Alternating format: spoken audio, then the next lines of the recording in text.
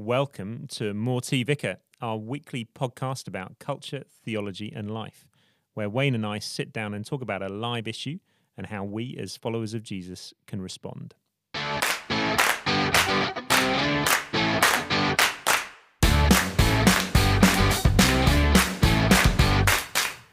This week, we're talking about COP27. James is away, so Kate is here. Hello, Kate. Hi there, I'm Kate. I normally edit the podcasts and put them on social media, but as James is away... So you're I've not a stepped vicar, in. are you?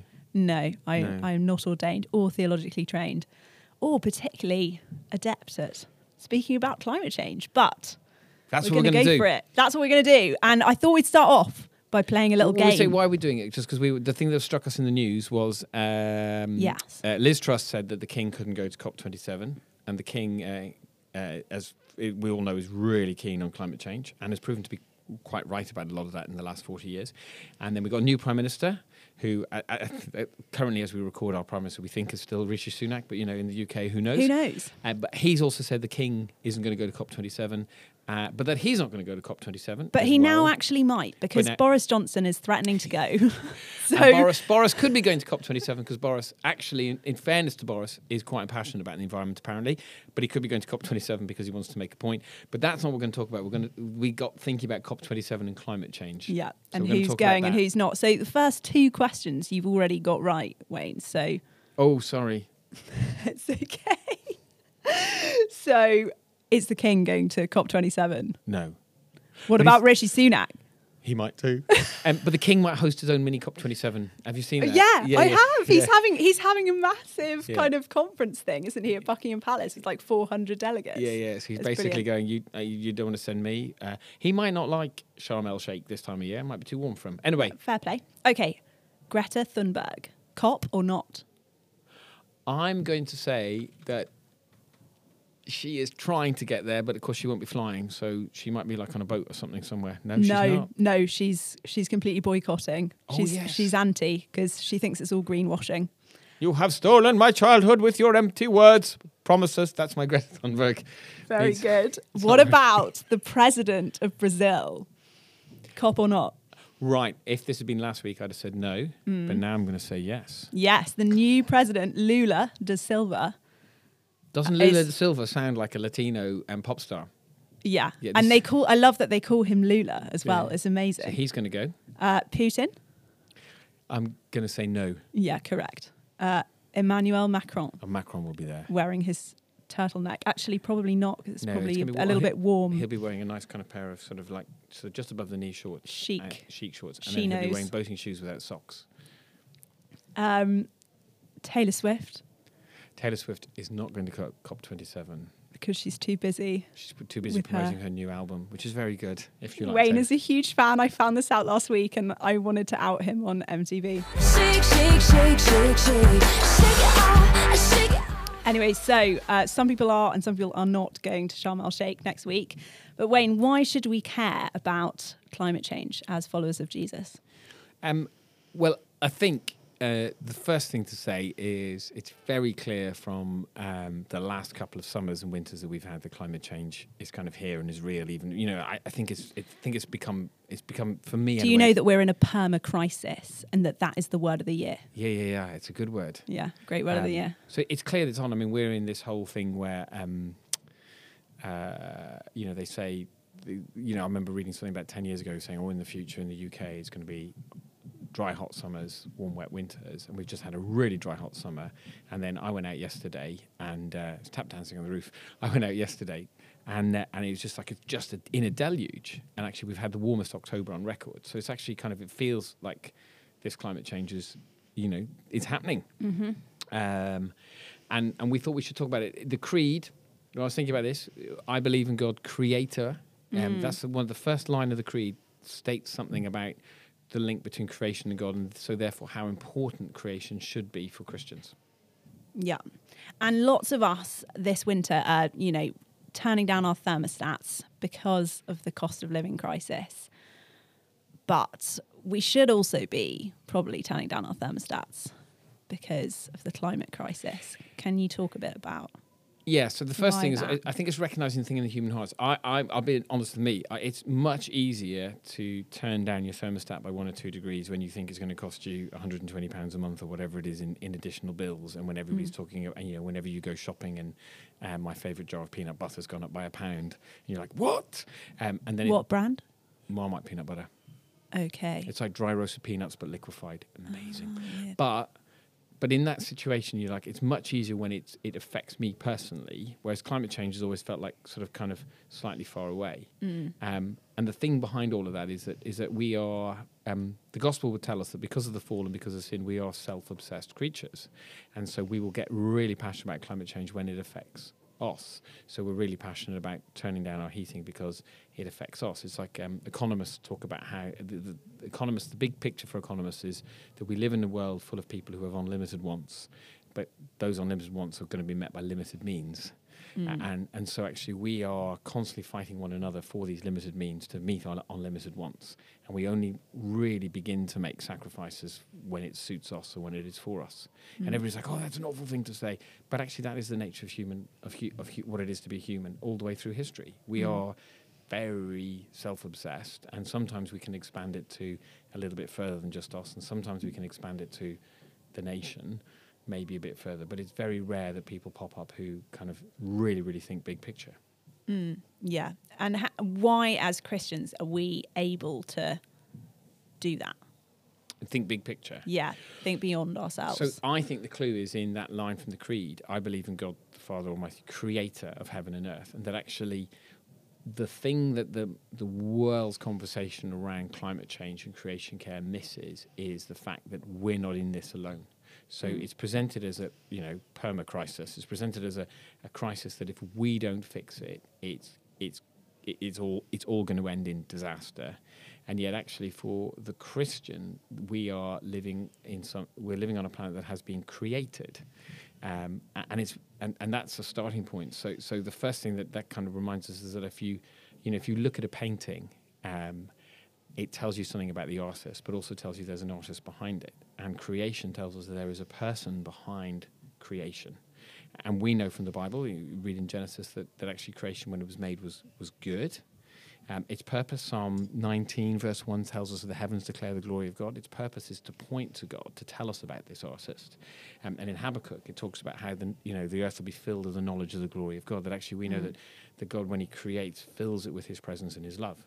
And so actually, when we come to think about the mess that our planet is in, we're not alone in this, because actually there is one who created it, who, when he made it, it was good, and he fills it with his presence, and so therefore he has a heart and a longing for it as well. Yeah. So that first thing for Christians is we're not alone in this, and we're partnering with the God who created this, who has a plan for it. Yeah. Does that make sense? Yeah, because there's also something, isn't there, about our role as stewards and as sons and daughters of God, where it's not just that God is the creator and he cares about it, but that he calls us to. So if you read the Genesis accounts, every time God creates something, he says, what does he say about it? It was good. And then not on the last day, because on the last day he which is always my favourite day, the day when you don't have to do any work. But on the second last day, he creates humanity, man and woman. He creates them in his image, and then he says, very good. Very good. Very, very good. And so there is something in the same way that there is a difference between the creation and its creator. There is also, within creation, humanity is distinct from the rest of creation. We are the crown of creation. We have been made in the image of God. And as such, God gives humans a vocation within creation. Do you know what that creation is? That vocation is, that job. What is the job? Do you know? Can you think? Our job? What does he tell Adam and Eve to do? Oh, we have to look after the animals. Yeah. He says, fill the earth. And fill the earth. And subdue it. And subdue. Now, it doesn't mean subdue like a wrestler, where it might pin somebody to the floor and say, do you submit? But he means kind of manage and care for and look after. And so actually, there's this wonderful God who's made this beautiful creation, has put us in it with a distinct role, makes us different. I said when we were talking about this, that's why we don't eat one another, but we do eat cows. Because as amazing as cows are, they're not made in the image of God in the same way. They don't have, we're made to co-create. We're made to reflect what God is like and to be like God on the planet. so that's why we eat cows and we don't eat one another. Yeah. That's a very simple theological Very point there. important theological point there. Unless you're an Indian, in which case you don't eat cows. You let them just Or, wander. or in fact, a vegan. Or a vegan, you might not eat cows. Yeah. But that's why, actually, yeah. Anyway, but we have this role within creation, but Yeah. then it's clearly we're not fulfilling it. Yeah, we're not doing a great job, and I think that's kind of where we wanted to come to today. Is I feel like there's this kind of spectrum of attitudes and reactions to this problem that we're all faced with. I mean, we've got kind of Trumpist American Christians who have a slightly fatalist view, and then we have some of us. I mean, I'm definitely guilty of just a certain level of apathy towards this because I'm like, what can I even do? Yeah, let's talk about. So we've got the good creation Mm-hmm. with a person behind it who's full of love and wonder, and in that good creation, he's put humanity as the crown of creation with a vocation to fill and manage and care for creation. The fall comes, and what we then end up doing is subduing creation in the way that a wrestler does subdue their opponent for our own purposes. So we were made. Our unlimited wants can only be met in God. And when we walk away from God, we basically start taking them from one another and from creation. So Yeah. we're misusing our vocation. But in Jesus, redemption comes, and not just for us. So Paul in Romans talks about creation groaning, waiting for its final redemption. That the whole of the created order knows that one day it too has been saved and will be saved. So we know from the Bible and from the Book of Revelation that God is going to remake the heavens and the earth, and we're going to live with Him forever there. And lots of theologians, you when we were talking about this, talked about Tom Wright. What does Tom Wright say about how? Can you remember what you told me about Tom Wright? And Yeah, well, he's big on a new heaven and a new earth, isn't he? But it's kind of the same.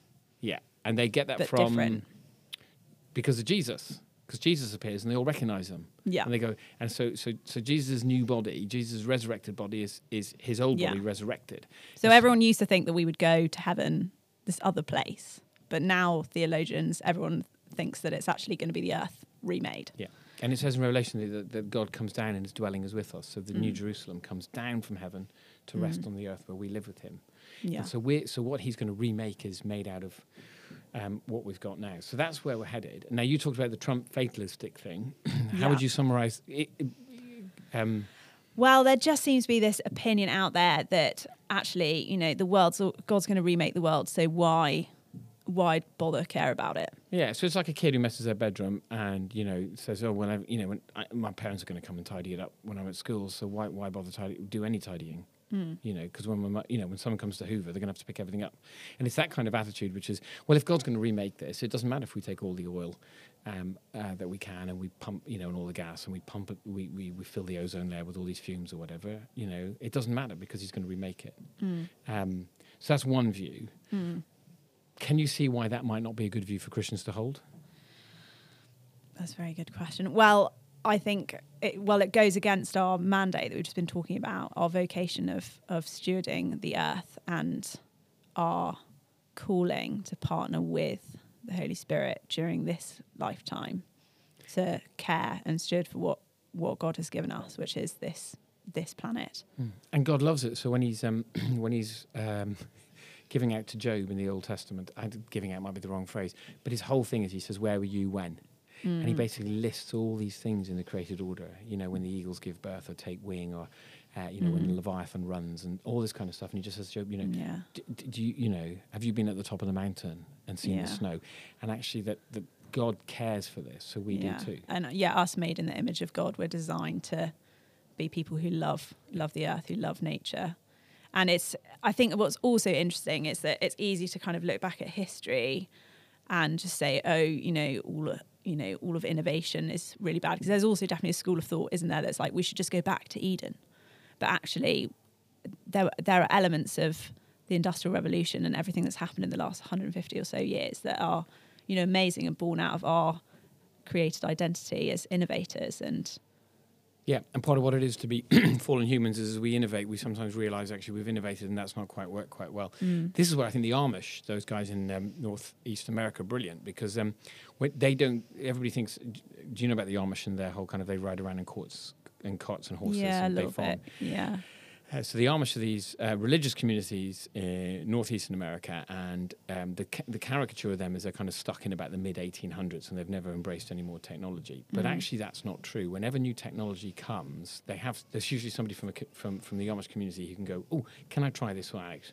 And the elders of the community go, "Yes, you can." And they use, and then after that, the whole community assesses the technology. So they did try the car. Yeah, and they decided the car was no good because the first thing they realised is everybody would get in the car and drive away from the community. And they would break down community. So as an Amish person, you're allowed to ride in a car, but you're not allowed to own a car because, and then there's things like they have What electricity. about the dishwasher? That's another key one. I don't know if they have a dishwasher, but in some of their businesses they have electricity, but they don't connect to the grid. Okay. They use solar panels, so they don't have mobile phones but they might have one phone. So this is the whole point, is that they sit there and they go, they're not against progress, but they assess it all against what makes for good communal living. Oh, that's amazing. That's their kind of higher goal. Yeah. Whereas our goal most of the time is just our own comfort and not washing up, isn't it? But that's the same in terms of, so we're made to innovate. So actually we're made to, like, part of subduing or managing the earth is to find out how we can use it, but in a way that honours it. Yeah. Yeah, it's getting that balance, isn't it? So and then the other one, you talked about apathy. Tell me why you think people fall into apathy. Yeah, well, I just wonder whether that's the biggest thing for us in Bristol at the moment. I mean, I know personally, I just sometimes get overwhelmed by reading all of the different opinions. I mean, it's already become such a divisive issue, hasn't it? I mean, different people say we should be doing different things. We were chatting yesterday about James Rebanks and George Monbiot, who both got very different ideas about, how we should save the Lake District. I've just been in the Lake District, that's why we're talking about that. And but it's so easy to get kind of overwhelmed by all of that divisive discussion out there, and then just sit back and actually do nothing. But I feel like there's something about being a follower of Jesus where we understand our significance and our part to play in all of this. So I think this is, I used talking to you earlier on about somebody I once heard talking about being a Christian who was in South Africa fighting against apartheid and then got basically exiled from South Africa, and they were asked about how they, talk about how they felt about that. And they said that looking back to the kind of 1970s when they had been there, that there was this sense with anti-apartheid campaigners that it was all on their shoulders. They all had to do it. And if they didn't achieve it, it was a disaster. And this person had been converted in the midst of their anti-apartheid campaigning from Marxism. And they said, conversion freed me from that sense that it's all on me. It didn't free me from that understanding that there's an injustice issue here and I need to fight against it, but it freed me from that kind of sense, if my generation doesn't do it, all is lost. Because he said I had an eternal perspective. I knew that actually God was on the side of the anti-apartheid campaigners, and God was on the side of justice, and that God was working his way out, and that my job was to do as much as I could, as long as I could, and to trust in God's long game. And it's that, if you read Wilberforce, it's his faith that motivates Wilberforce to give his whole life to something that almost breaks him, because he sees that it's the Lord's will, and that even if that bill hadn't passed, and he died not seeing it passed, knowing that it will come. And that's, I think, the big thing for Christians, is that because there is the person behind creation who has a purpose for creation and has a story of redemption for creation, that when we step in, it frees us from having to go, I'm going to side with Rebanks, I'm going to side with Monbiot, but to go, I'm going to side with Jesus. And it frees us from also, so let's use these, if you don't know who we're on about, one person is saying we should use sort of farming from about, we should innovate but farm in a certain way. The other person says we should totally rewild to about 1,000 years ago. But what happens in those situations is they get so entrenched in their views, for them to change their minds is really difficult. For Christians, for us to change our mind is very easy, because it's all about Jesus. We're supposed to be doing it all the time. Yeah, we're supposed to be doing it all the time. We're meant to be really good at being wrong. Yes, Christians are supposed to be very good at knowing, at being wrong. That's brilliant. If you take nothing else away from this. And so actually we're freed up to go, God's heart is this, there will be a wonderful new creation. In the meantime, we steward and care for this one, and we do the best that we can. And whenever we learn that we're doing something wrong, we put our hands up and go, "Oh, got that wrong. What do we do now?" And and that should beat us. That should beat that apathy in us. That sense that we can, that all these little things will add up. Yeah. We also have the most amazing way to live sacrificially as well. People who don't follow Jesus don't have that same, I guess, ability to live, we're able to live sacrificially because we know that Jesus sacrificed everything for us. So it's kind of all been paid for. So we're able to, I feel like more able to give things up, because I guess the thing against apathy is that actually, you know, this should actually be costing us something. I mean, it's really nice to, you know, be able to get solar panels if it's actually going to save you money on your electricity bill. But what if it's not? Yeah. And actually, I think part of us stepping out in this is probably beginning to make decisions that are costly, isn't it? And here's how it's not that. So because we're all made in God's image, people who aren't Christians are able to sometimes see bigger pictures, are able to live sacrificially in certain ways and all that, and to live in ways that are, and this is what theologians call common grace, that are very kingdom-minded. But the clarity that we as Christians can say is that as Christians filled with the Spirit of God, we're able to take that to a whole other level. And the sadness is that the church often doesn't do that.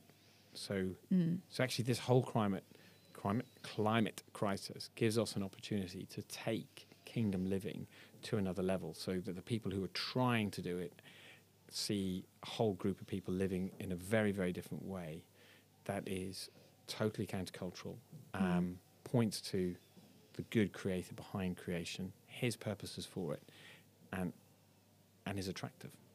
Yeah, great. So what do we do from here? What do we...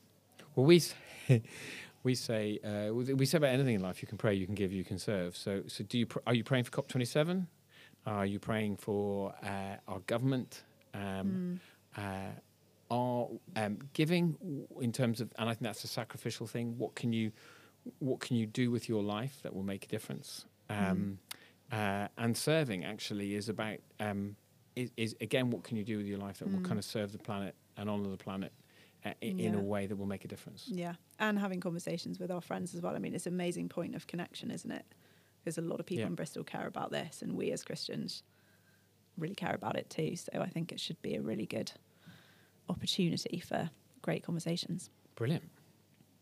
Catch you next time. Bye.